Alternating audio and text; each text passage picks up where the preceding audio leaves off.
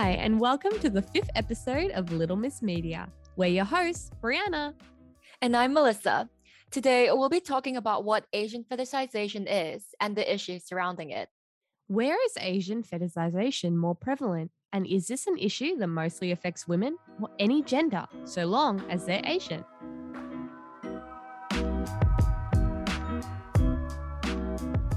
So, before we get started with the episode, just a small little disclaimer. Brianna and I are both of Asian descent. I am from Malaysia, and Brianna is Australian Asian. Yes, I'm mixed. Yeah, so this is a topic that hits a bit too close to home, I would say. And first of all, we just like to establish what exactly Asian fetishization is. It's basically when an individual is attracted to another person based on their sexual desire due to a particular aspect of the other person's identity or character. And in this case, the aspect is just them being Asian, basically. Simply put, it's when they have a strong preference towards another person of Asian descent. So saying that you want to associate yourself with a particular person or date them because they belong to the Asian race. Yeah, that's probably a good indication that you're engaging in a sort of fetishization. So, you might know the term Asian fetishization as yellow fever. And that's generally when men, usually white guys, fetishize Asian women, specifically East or Southeast Asian. But this also happens to South Asians as well. So, mind you, it's not only women who are victims of yellow fever. Men can also be victims. But first of all, we're going to focus on the female aspect. But don't worry, we will be covering Asian men as well. I feel like this is an issue that's becoming extremely prominent over the recent years. I'm not sure if it's something that you have personally experienced or noticed, Brianna, but especially with the rise of anime or K-pop in the K-pop industry, I just feel like, well, looking back into this one journal that Brooks and Herbert wrote, the media does play a huge role when it comes to shaping one's racial fetish due to how increasingly racialized the media has become in regards to symbols, narratives, etc. And in this case, like I've mentioned before, anime, etc. So, what is Asian fetishization a huge issue? Gosh, I think me and most of my friends, when we think of Asian fetishization, it's often through a romantic or dating sort of Mhm. lens. So I think I would think of dating websites or apps. And we actually have statistics and facts to back this up. For instance, a study by Quartz indicates that on some dating websites, most men will positively respond to Asian women. We have a quote here: all men except Asians preferred Asian women. And you often see guys sliding into Asian women's DMs saying, oh, Yeah. I want to try an Oriental. Oh, I love chow mein. I love banh mi. Or being like, oh, I love Asian women, as if this is a compliment. Would I go up to a white guy and be like, oh, I love garlic bread. I love toast. It just seems that their initial attraction and first impression is purely because of this person's ethnicity. So even though they might see it as a compliment, only wanting to date someone or being attracted to someone because they're quote unquote Oriental is not exactly great. Let's say that. Mhm. Like that shouldn't be the exact selling point when it comes to picking a partner, I would say. And exactly like you, I was thinking about how this is to has something to do with dating, etc. So I thought it would be interesting to look into the adult entertainment industry. Mm-hmm. And according to Michigan Daily, the top two most searched keywords on Pornhub in 2019 were Japanese and hentai. Hentai meaning sexually explicit Japanese anime and manga. This heavily relates to the quote by Brooks and Herbert about how media really does actually play a huge role in people's racial fetish at the end of the day. And I just couldn't help but think as well, do you think that Asian fetishization is a huge issue in certain countries? It comes in different forms, right? Yeah. So when I think of Asian fetishization, I kind of split it into your sort of weeb sort of guys who are looking for Ah, their real life anime waifu. waifu. Yeah. And then I at the same time split it with these old white dudes who go to Mm, Southeast Asia and spend money to get a girl who is so much younger than them and then either marry them or just, use them, sure. which is another massive aspect of fetishization, is taking women who are disadvantaged or are not in a situation where they can really say no, maybe because of financial, maybe because of social, and then Right. using them for your own sexual gain and pleasure. For men too, you see it with girls who are always saying, I want a Korean boyfriend. I want to go to Yeah. Korea and find my Jungkook. Oppa. I want to find my Jimin oppa. But Yeah, you get what I mean? Like it's for sure. definitely there, but it's kind of different. There are different power balances here. It's very, yeah, they're both kind of two sides of the same coin where they're very different, but they're both fetishization of Asians. Mm-hmm. What do you think? Asian fetishization was something that I was not really aware of back home because we're all Asians. That makes sense. Yeah. If you like someone, you just like them. We never really questioned it. But I guess coming to like other foreign countries, I can kind of see how this comes to play. And I think especially online. When it's so predominantly, I guess, white as well. I mean, I'm on that side of TikTok, right? Or that side of Instagram. And immediately it's everyone just talking about how we'll dive into this later in the later segments, but stuff about how fetishizations and how you want to look more Asian, but you can't because you're Caucasian and Hmm. you just want to kind of change the way you look, etc. But yeah, that's something we'll dive into a little later. Yeah. So, what we've basically kind of established, I think, and we're both in agreement, is that Asian fetishization primarily happens outside of Asia. So, in places Yeah. maybe like America. I see it a lot in Russia, interestingly enough, Mm-hmm. Australia, England. S- Mm. I just, yeah, it makes sense, doesn't it? It makes sense that you would fetishize something that is, I suppose, other or foreign to you that Mhm. you're not used to. So, that's really interesting to see.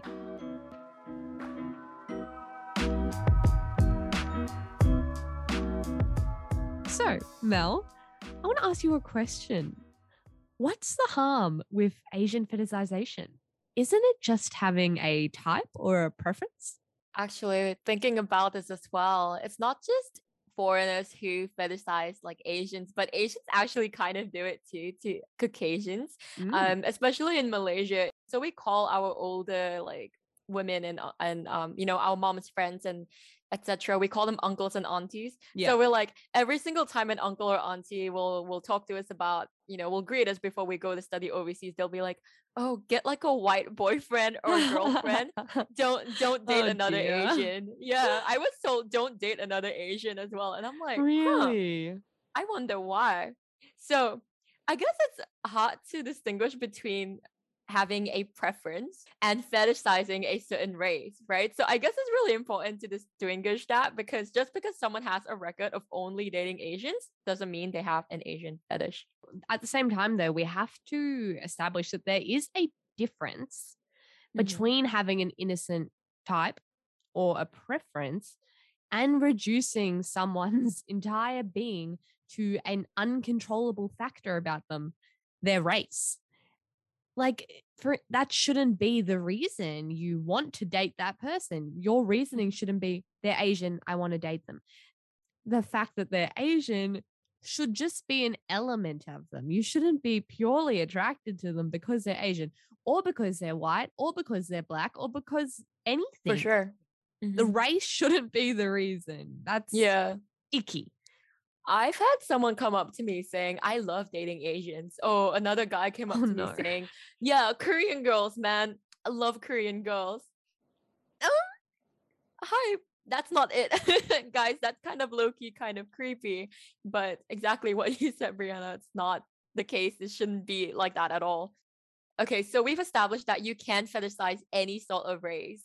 But in the case of Asian fetishization and white men, Mhm. Asian women are not often sought out for a relationship, like a proper, healthy relationship, but they are often reduced to sex objects. Yeah. And I just can't help but wonder why is that? It's an issue of having a certain problematic stereotype when it comes to Asian women, because I feel like we're generally known to be quite quiet or submissive or, Hmm. docile. Yeah. At the same time, I think for a lot of especially conservative people who have this image of Asian people, as you just said, quiet, docile, but also extremely sexualized and ready Mhm. to please and be objects of pleasure. They're basically an accessory for the white man's sexual and emotional satisfaction. And I think you mentioned that you read a really interesting online article to me before about Yeah. this. Yes. So there's this really interesting online article on North Carolina Asian Americans together, a really long name, about the fetishization of East and Southeast Asian women. And according to this article, the term Asian fetishization, I did not know this, by the way, first originated in the 18th and 19th century when Mm, Euro Americans were first integrating Chinese and other East Asian motifs and styles into Western art. Hence, Asian female bodies were then seen as ornaments or decor. So mm, this has been an issue that's been around for quite a while now. And in the past, the concept of geishas, for those of you who don't know what geishas are, they're basically female Japanese entertainers whose job is to accompany guests, usually male guests, during meals, occasions, and entertain them with an array of traditional Japanese arts, etc. And the concept of geishas arguably fed into the damaging stereotype that Asian women are docile and quiet.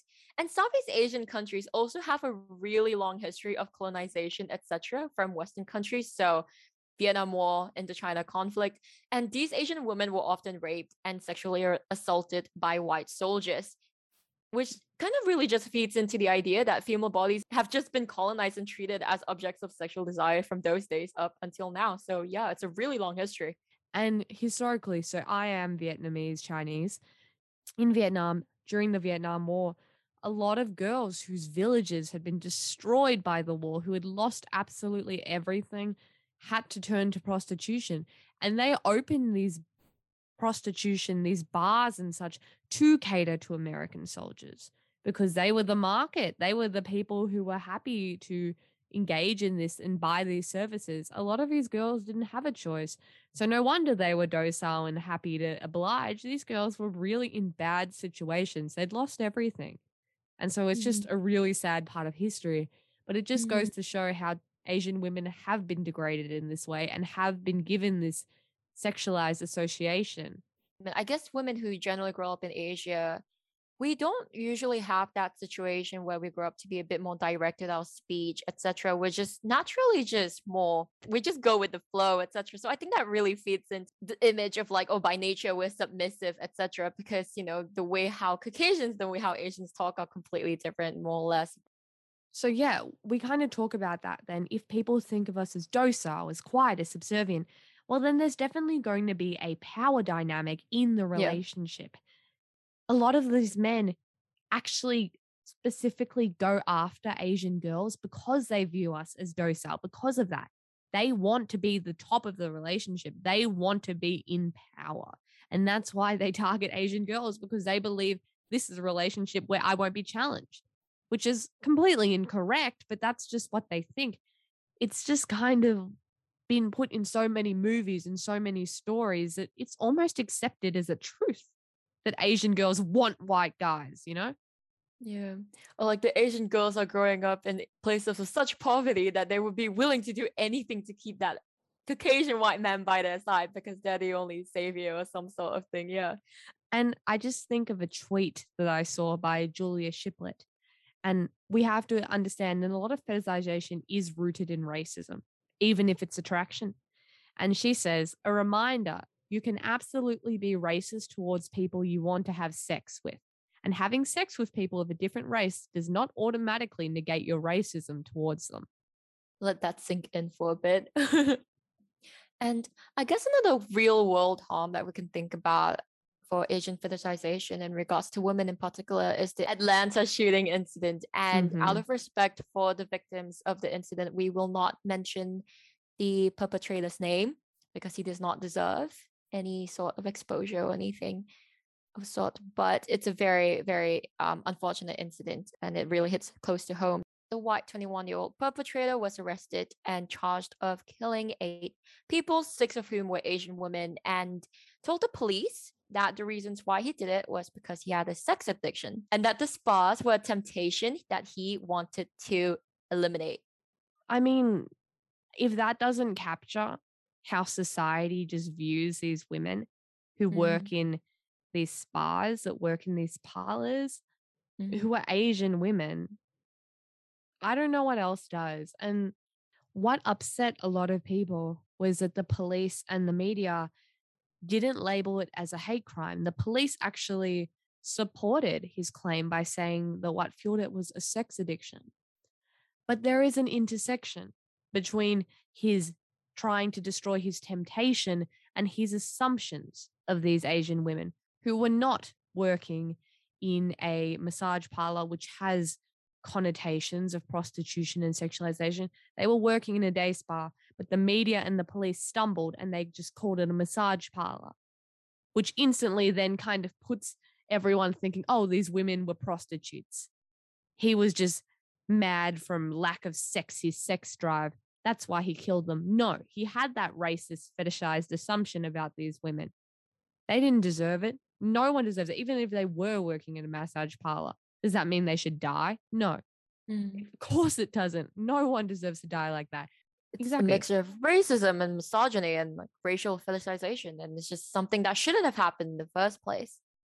Yeah, it's heavy. And these sort of things will always be heavy, especially when it comes to issues like this, where there is real world harm, where it doesn't just become a symbolic thing anymore. It literally has resulted in people losing their lives and countless Asian women and Asian men losing their lives and being discriminated over history. So much history of this, of just discrimination because of fetishization and awful assumptions about their behavior and their race, which just shouldn't happen. And I hope one day it won't happen.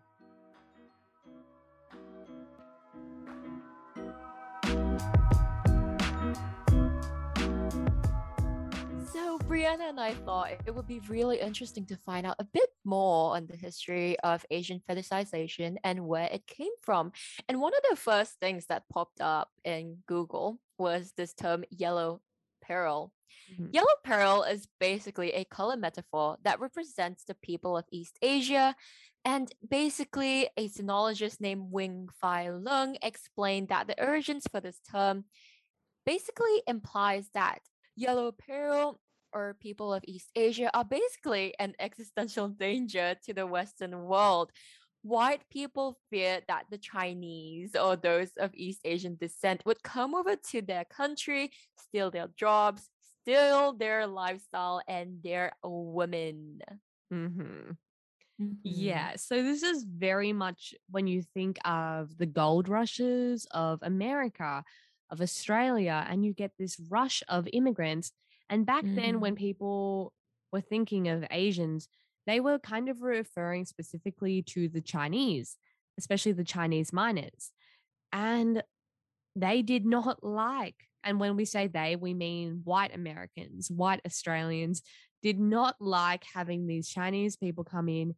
And I know in the case of Australia, I don't know so much about the American gold rushes, but in the cases of the Australian gold rushes, the Chinese miners were actually extremely successful because of Chinese culture back then, especially Confucianism, everything about working as a family, working as a group. They were able to very successfully mine and, live a pretty good lifestyle on the gold mines. And the white miners resented this. And this kind of manifested in a lot of discrimination and a lot of violence against Chinese people. I mean, I know in Australia, Chinese miners were actually banned from testifying. And I'm pretty sure this happened in America too. And you can correct me if I'm Yeah. wrong. Chinese and Black people were actually banned from testifying at courts whenever racial violence happened towards them. So that basically just meant that white people were free to go out and bash Chinese people, to go out and bash Black people, and they just would get off scot free. So in America, they had the Chinese Exclusion Act, which barred immigration solely based on race. And this meant initially that it was a 10-year stop on all Chinese migration. And the exact same thing happened in Australia. In 1901, they had the White Australia policy come into effect, but this was specifically targeting Chinese and Pacific Islander and also just the rest of Asia migration into Australia. They just had these really negative views about Asia, and they would spread misinformation, spread propaganda about uncleanliness, about how these men were rapists, how they would come and steal your wives and steal our livelihood and, change us. Mhm. Or in the case of US as well, Asian women were basically, they had like this image that they were just engaging in prostitution and Mm-hmm. they were so-called unclean, etc. And I guess it just goes to show that the representation of East Asian women continue to be incredibly harmful in popular media, etc. So we have the exaggerated portrayal of these two important terms. So we have the China doll, and we also have the Dragon Lady, Mm-hmm. which basically serves to further exoticize and dehumanize East Asian women and just reduce them as, the typical sex object, Yep. ensuring that, that's the kind of image that they hold in the West. And so in Joey Lee's article, East Asian China Doll or Dragon Lady, exactly as Mel just said, we had these two sort of representations in old Hollywood. The China Doll is sort of the diminutive little butterfly. She's fragile, she's docile, she's infantilized, but also hypersexualized. And she almost suggests a need for white domination. Mel, have you heard of the opera Madame Butterfly or the Broadway adaptation Miss Saigon? I actually heard of Miss Saigon, Mm-hmm. actually. And from what I know is that, I've done a bit of research about this as well in the past, but the Asian woman character commits suicide or something Yes, at the end. yes. This Yeah. is a trope, unfortunately, in Mhm. a lot of our China doll stories. So Mhm. Miss Saigon is a adaptation of Madame Butterfly. Madame Butterfly is set in Japan, but Miss Saigon is set in Vietnam. But basically they have the same story. A poor girl falls in love with a white soldier or general, depending on the story. He and her have sex. She's very much in love with him. He's kinda, depending on the story. He leaves and eventually he marries back in the USA, his home country, and has a wife, has a family, but she's stuck back at home, even though she's had a wealthy man propose to her and she's actually pregnant with his kid. He comes back.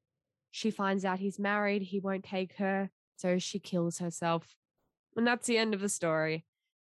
And unfortunately, this is a big trope. So basically, the role of Asian women in Western media is to fulfill the white men's sexual desires. And then when the white lover leaves, they just disappear. She only exists as long as his desire for her exists. And when it's time for him to return to the white world, she must disappear without a trace. She Mhm. must kill herself to ease his guilt and purge his sin and not interrupt his moral white life. Funny when you kept describing that trope, I just can't help but think of what's that popular show TLC about the whole like marriage thing, Big Ed and Rose. And I couldn't help but think that this is probably how Big Ed viewed Rose, He probably did. Like, the I'm not China gonna lie. doll. Yeah, Yeah, that's what he seeing the way wanted. she lived, and he was like, "Oh, I'm really sad that she doesn't have sleeping wear, or she's only in it for like the money. I have to be cautious of that because look at the way she's living. She needs me. She needs my money, etc." And it's just something that is so reflective of the media that we see today. Like you wouldn't think that there would be a man out there who thinks that way, but no, there are men out there who think this way, unfortunately. Yeah. And like, it's basically like Lou, in one of her articles, explains that these characters will conveniently elect suicide to avoid challenging the happiness of their white lovers. And this kind of reinforces that image of white colonial dominance over a subordinate Asia, where on screen, all Asians will just prioritize the lives of white characters and then just, disappear after. The white characters will always get the happy endings and the Asian characters will die or disappear or leave. And that just really reinforces that image that the colonial powers were on top and Asia, which was colonized, meant a lot of Asia was colonized back then. They'll just do whatever. So on the other hand, we have Dragon Lady. And the Dragon Lady, unlike the China doll, she is a bit more aggressive and she's seen to be a bit more sensual and I guess a bit more headstrong in comparison to China doll. But so you thought. So Yeah. at first she's posed. They had this at the first half, but she was first posed as a challenge to white power. She's then quickly brought to submission to once again ensure that the whites are in dominance. They have the upper hand. Yeah. And a classic example of this is in The Year of the Dragon and the character Tracy Sue. And she's basically an exotic seductress of the aptly named Mr. White, who is married. I didn't make up that name. It just happened to be Mr. White. Coincidence? I think not. But yeah, so she sort of seduces a married man who is helpless to her exotic charms. Her disrespect for his white wife, it demonstrates that she's selfish and that she is corrupt, that she's not a morally righteous American woman. But even though she's initially a threat, that she's independent, well, this gets stripped away. She is forced to become the submissive China doll. Like Mr. White rips her clothes. He threatens to rape her and then he moves in with her. He tells her how to do her job and he takes away all of her independence. And this results in abuse. And actually, just as Asian countries are colonized, colonization of her body, transforming her body into something to be used and enjoyed by the white man. It kind of gives the idea for both the China doll and the Dragon Lady that no matter if you're docile or submissive to begin with, or if you're a bit more feisty and headstrong, at the end of the day, you're always going to be reduced to being someone that has to serve white men or someone that needs to be dominated or corrupted, maybe emotionally and physically. It's just a really bad image. Yeah, completely. Huang, who is the writer of the play M.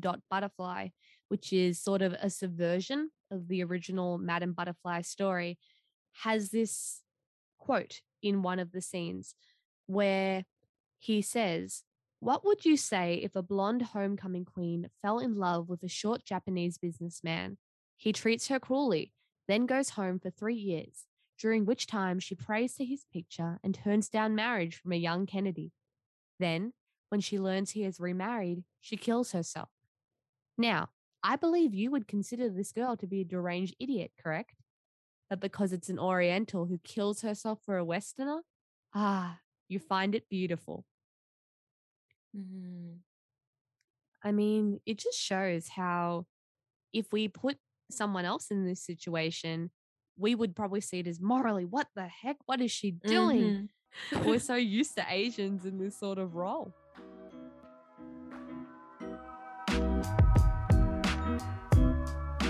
Now, I guess we've just talked a lot about how the long history of how Asian female bodies were seen as ornaments. And it's a huge issue for East and Southeast Asian females and as well as South Asian females. But we also wanted to give a bit of a balance here. How does Asian fetishization in particular affect men? And the one thing that has already been touched on earlier was how, when the first Chinese communities immigrated to the US, and as a way of minimizing the threat posed by these Chinese men, they were often portrayed as weak and oftentimes effeminate and very passive as well in comparison to the American counterparts. If you make them effeminate, if you make them docile, well, then you're stripping them of their power. You're reinforcing the dominance of Western culture. So we can see it happens for both genders. Yeah, I guess as well as some other real world examples in films, etc. You could just kind of see how, well, not even in films, but in real life. And I can really like I can stand behind this statement because I've lived in like Asia, etc. But Asian men are always known to be like, glasses, geeky, or like, oh, you can't solve this maths problem. Let's go to that Asian dude at the back who just sits behind, not talking to anybody else. It's really a huge problem in society, I feel. Not just in the past, but even like until now. Yeah. And yeah, I think we've just really established that Asian fetishization is not just in regards to sexualizing another gender just because of their Asian descent, but it's also kind of like how we portray or perceive them as weak for the other party to kind of like dominate the entire situation or scene. We also have Raj from Big Bang Theory. So this is just, well, he's always been portrayed as a bit more like, as we've said, geeky, but he's also quite effeminate to the point where Mhm. there's this running joke, I think, since season one about the potential of him being gay, Mhm. or how he can't ever have a relationship with any female character. He just can't talk to women. His parents have to make arranged marriages for him, etc. Yeah. And I'm on season 10 right now and he's still alone. So Yeah. yeah. I mean, even for example, one of a cult classic movie, 16 Candles, that a lot of girls I know love, there have awful representation of Asian men in it. One of the characters, and even his name is meant to be funny, quote unquote. He's called Long Dak Dong. And, whenever he appears, they play a gong sound effect, which links him to, Asian stereotypes. He's displayed as socially awkward, as not being able to live in this Western world. When he finally does get a girlfriend, it's not in a positive light. It's built on reverse gender stereotypes, but it's not positive. His girlfriend, Lumberjack, absolutely towers over him, and he is shown as the female, as effeminate.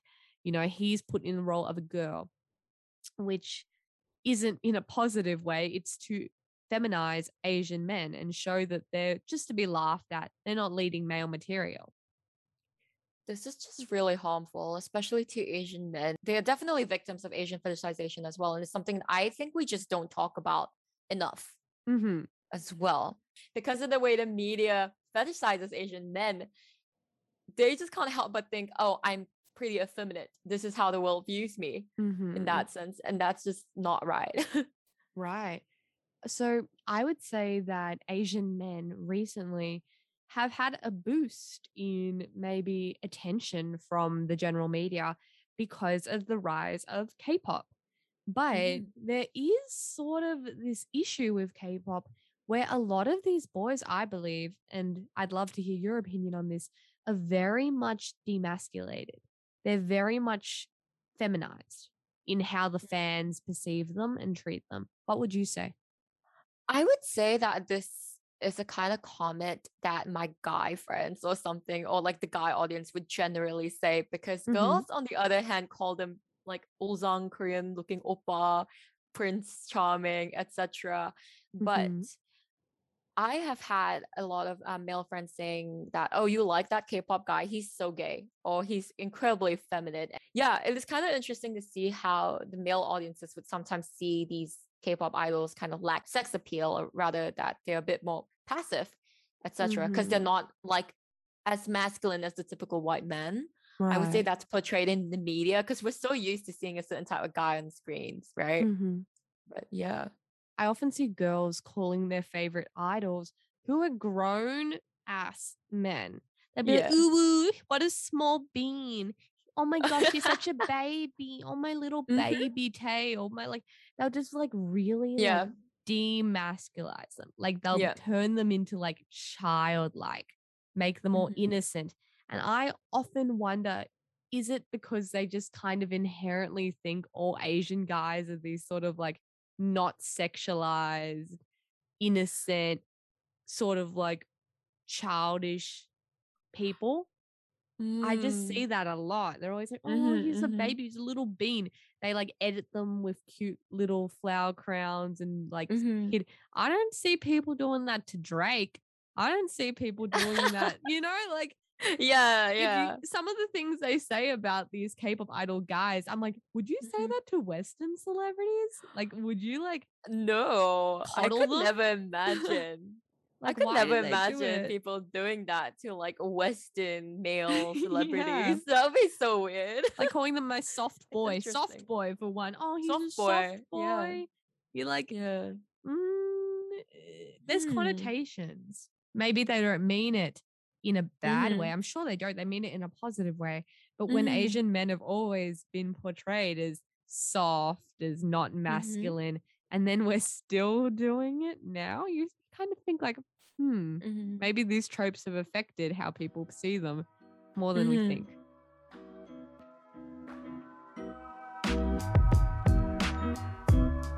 We've touched a lot on how Asian fetishization has affected the way that certain people seek a partner or how Asians are treated. But I think it would be really interesting to talk about how there are people who fetishize Asian people so much that they are willing to change physical aspects of themselves to appear more Asian. I can see you nodding, Mel. So I think you have someone in mind who is kind of a creepy pasta, a real life creepy pasta in Mhm. our community. So take it away. I'm sure a lot of us can think of just one guy immediately, and I'm just gonna name him. It's Ollie London. I mean, I don't want to bash the guy. I feel extremely bad for him. He does have a severe case of body dysmorphia, it seems, but one cannot just immediately go and identify themselves as Korean. Or the recent argument he made about how if you can identify as non-binary or gay, why can't I identify as Korean? It's not the way it works, unfortunately. But if you guys don't know who Oli London is, he is incredibly famous for going through about like 18 surgeries to look like BTS's Park Jimin. So this includes brow lift, temple lift, and I think the most controversial one is the eye surgery because he Mm. wanted to have an Asian looking eye. Mind you, Jimin has the Asian monolith eye. And that's something that white people generally just can't naturally achieve. And in the words of Ollie London, I quote, I finally have Jimin's Korean eyes, and they're so, so beautiful. Oh An dear. extreme case of Asian fetishization. And in the video that they posted recently, they said I identify with the Korean community. Maybe they will accept me more now because I have to look. Maybe people will think I'm actually Korean, which will make me feel really happy. They can see how much I love their culture. This is the extreme length that I have gone through because I love Korea so much. So where is the line between loving an Asian culture and wanting to be an Asian? I think there should be a clear separation there. I feel like there should be a clear Yeah, separation, but in this age of social media, there is zero separation. for Most of sure. the time, when I see social media accusing someone of Asian fishing or cultural appropriation, their response is just, I love the culture. I'm trying to participate in the culture. But loving a culture is not the same thing as literally changing your race to become that culture. Yeah, it's Mhm. just weird. Or your looks as well. So like that 2020 Fox Eye beauty trend where Mm. I guess a bunch of Caucasians, etc., they're trying to shape their eyes to look a bit more, I don't know, foxy and almond shaped. Something that Asians have always been bashed for in the past. Not so much now, I think. Yeah, exactly like what you said, Brianna. You change the way you look or to change your nationality because you want to be Asian, all because you love the culture. Mm. It's it's the same argument as any cultural appropriation. In the case of Asians, as you just said, a lot of people were bashed for having small or sort of, I suppose, slanted eyes. They were bashed for it. And suddenly now their eye shape, something that they couldn't change about them, is a trend, something that people can just choose to participate in and get clout, internet clout for, to get fame for. And Mhm. they can just at any point choose to dip out of it and stop having it. And that's okay, but they get to participate in it, but not face any of the discrimination that you faced, maybe. And that's why people don't like it. It's weird, right? That, yeah, when Asian people have been bashed for so long for having this sort of look, and then suddenly everyone wants it. And then they'll dip out again, maybe in a couple of months' time when a new trend takes place.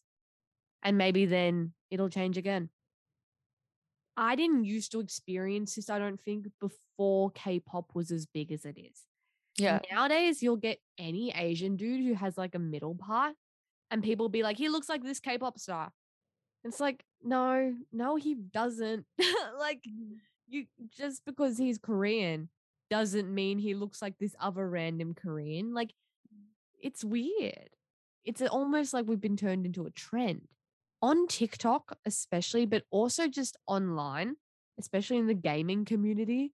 Asian fishing is a rampant thing. So, Asian fishing is a term we use to describe people who try to pass as East Asian. So, Ollie London would definitely fit in this category. Mhm. But we can see this through a lot of things, primarily even the anime aesthetic. So we see so many, especially white girls on TikTok, dyeing their hair black, wearing sexualized Japanese uniforms, participating in kawaii culture, wearing cat ears. I don't know, only ever eating Pocky, having an Mhm. all pink set up. Mhm. You get the vibes, right? I feel like you can picture that sort of girl. Often they have very heavy eyeliner that elongates their waterline and elongates their sort of eye shape so that it looks longer, more Asian, you could say. And I wonder, are these people kind of doing what we said when we described cultural appropriation? They get to participate in this culture and, in a lot of terms, sexualize this culture, contributing to the negative stereotypes and fetishization that surround Asian culture, but then being able to dip out and return to just being a white person and not facing that discrimination and the repercussions that affect Asian women and men whenever they please. What do you Mhm. think about this? Because I just feel like, especially in the anime community, I feel like there's a It's lot of this. Yeah, it's lovely that people are starting to sort of realize the beauty behind Southeast Asian characteristics and features. But then when it comes to the point where it's just a trend, and like what you said, they could just dip out whenever they want after contributing to the bad image that we already have, like the bad connotations that we've explained earlier, that hurts. Like coming from like an Asian perspective, um, it's not a great feeling at all Yeah. because you've had girls who kind of contribute towards like the whole sexualization of these Asian features and guys who would kind of like feed into this and participate into consuming these kinds of media. And then when you go to real life and then they would go and talk to you and kind of fetishize you over everything that they've consumed on their phones, etc. It's not a nice feeling.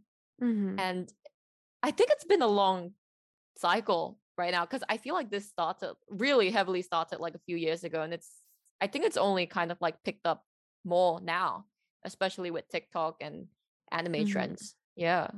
I was in the cosplay community for a while, and there are issues with like people like using tape to pull back their eyes so that their eyes Mm. appear more slanted.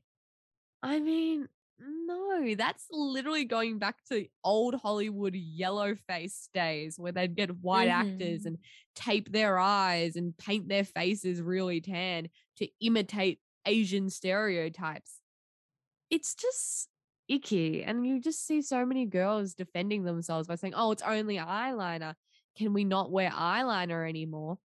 But like, there's a difference. I mean, it's not just eyeliner. You can tell a lot of girls are just wearing eyeliner. That's fine. But it's when you're wearing the completely kawaii aesthetic, you've got all the Japanese aesthetic going on, and then you've got the eyeliner that makes your eyes look more longer. You've got the elongated waterline, you've got the black hair that's been straightened and dyed. Come on. At this point, if I Yeah. can't tell you apart from an Asian person, you can't deny that you're kind of trying to feed into that, especially when a lot of their content is about that sort of stuff.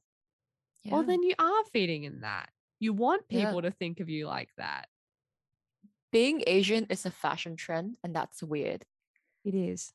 You bully Asians because the, white community say, yeah, no, they look different. Let's bully them for their slanted eyes. But then now when the trend has changed and I don't know, the bigger community says it's cool now, let's all try to have their looks, suddenly we're kind of celebrated. Mm-hmm. And it's weird. It's like the in and out of fashion.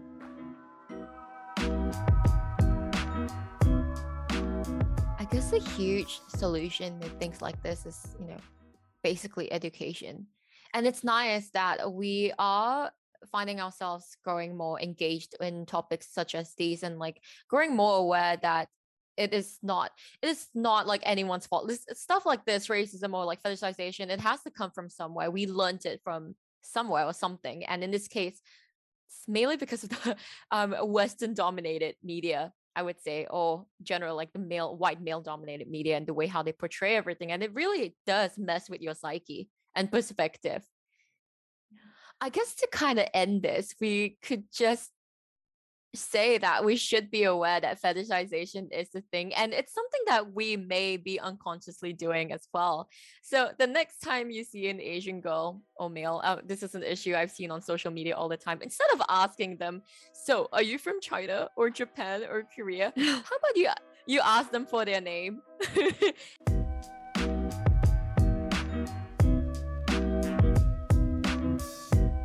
Thank you guys once again for tuning in to the 5th episode of Little Miss Media, where we talked about Asian fetishization. If you like this episode, please follow us on Instagram and leave us a review wherever podcasts are found. We would really, really, really appreciate it. Really? Really? Really? Really? Really? Appreciate it. Okay, until next time, guys. Thank you and see ya. See you later.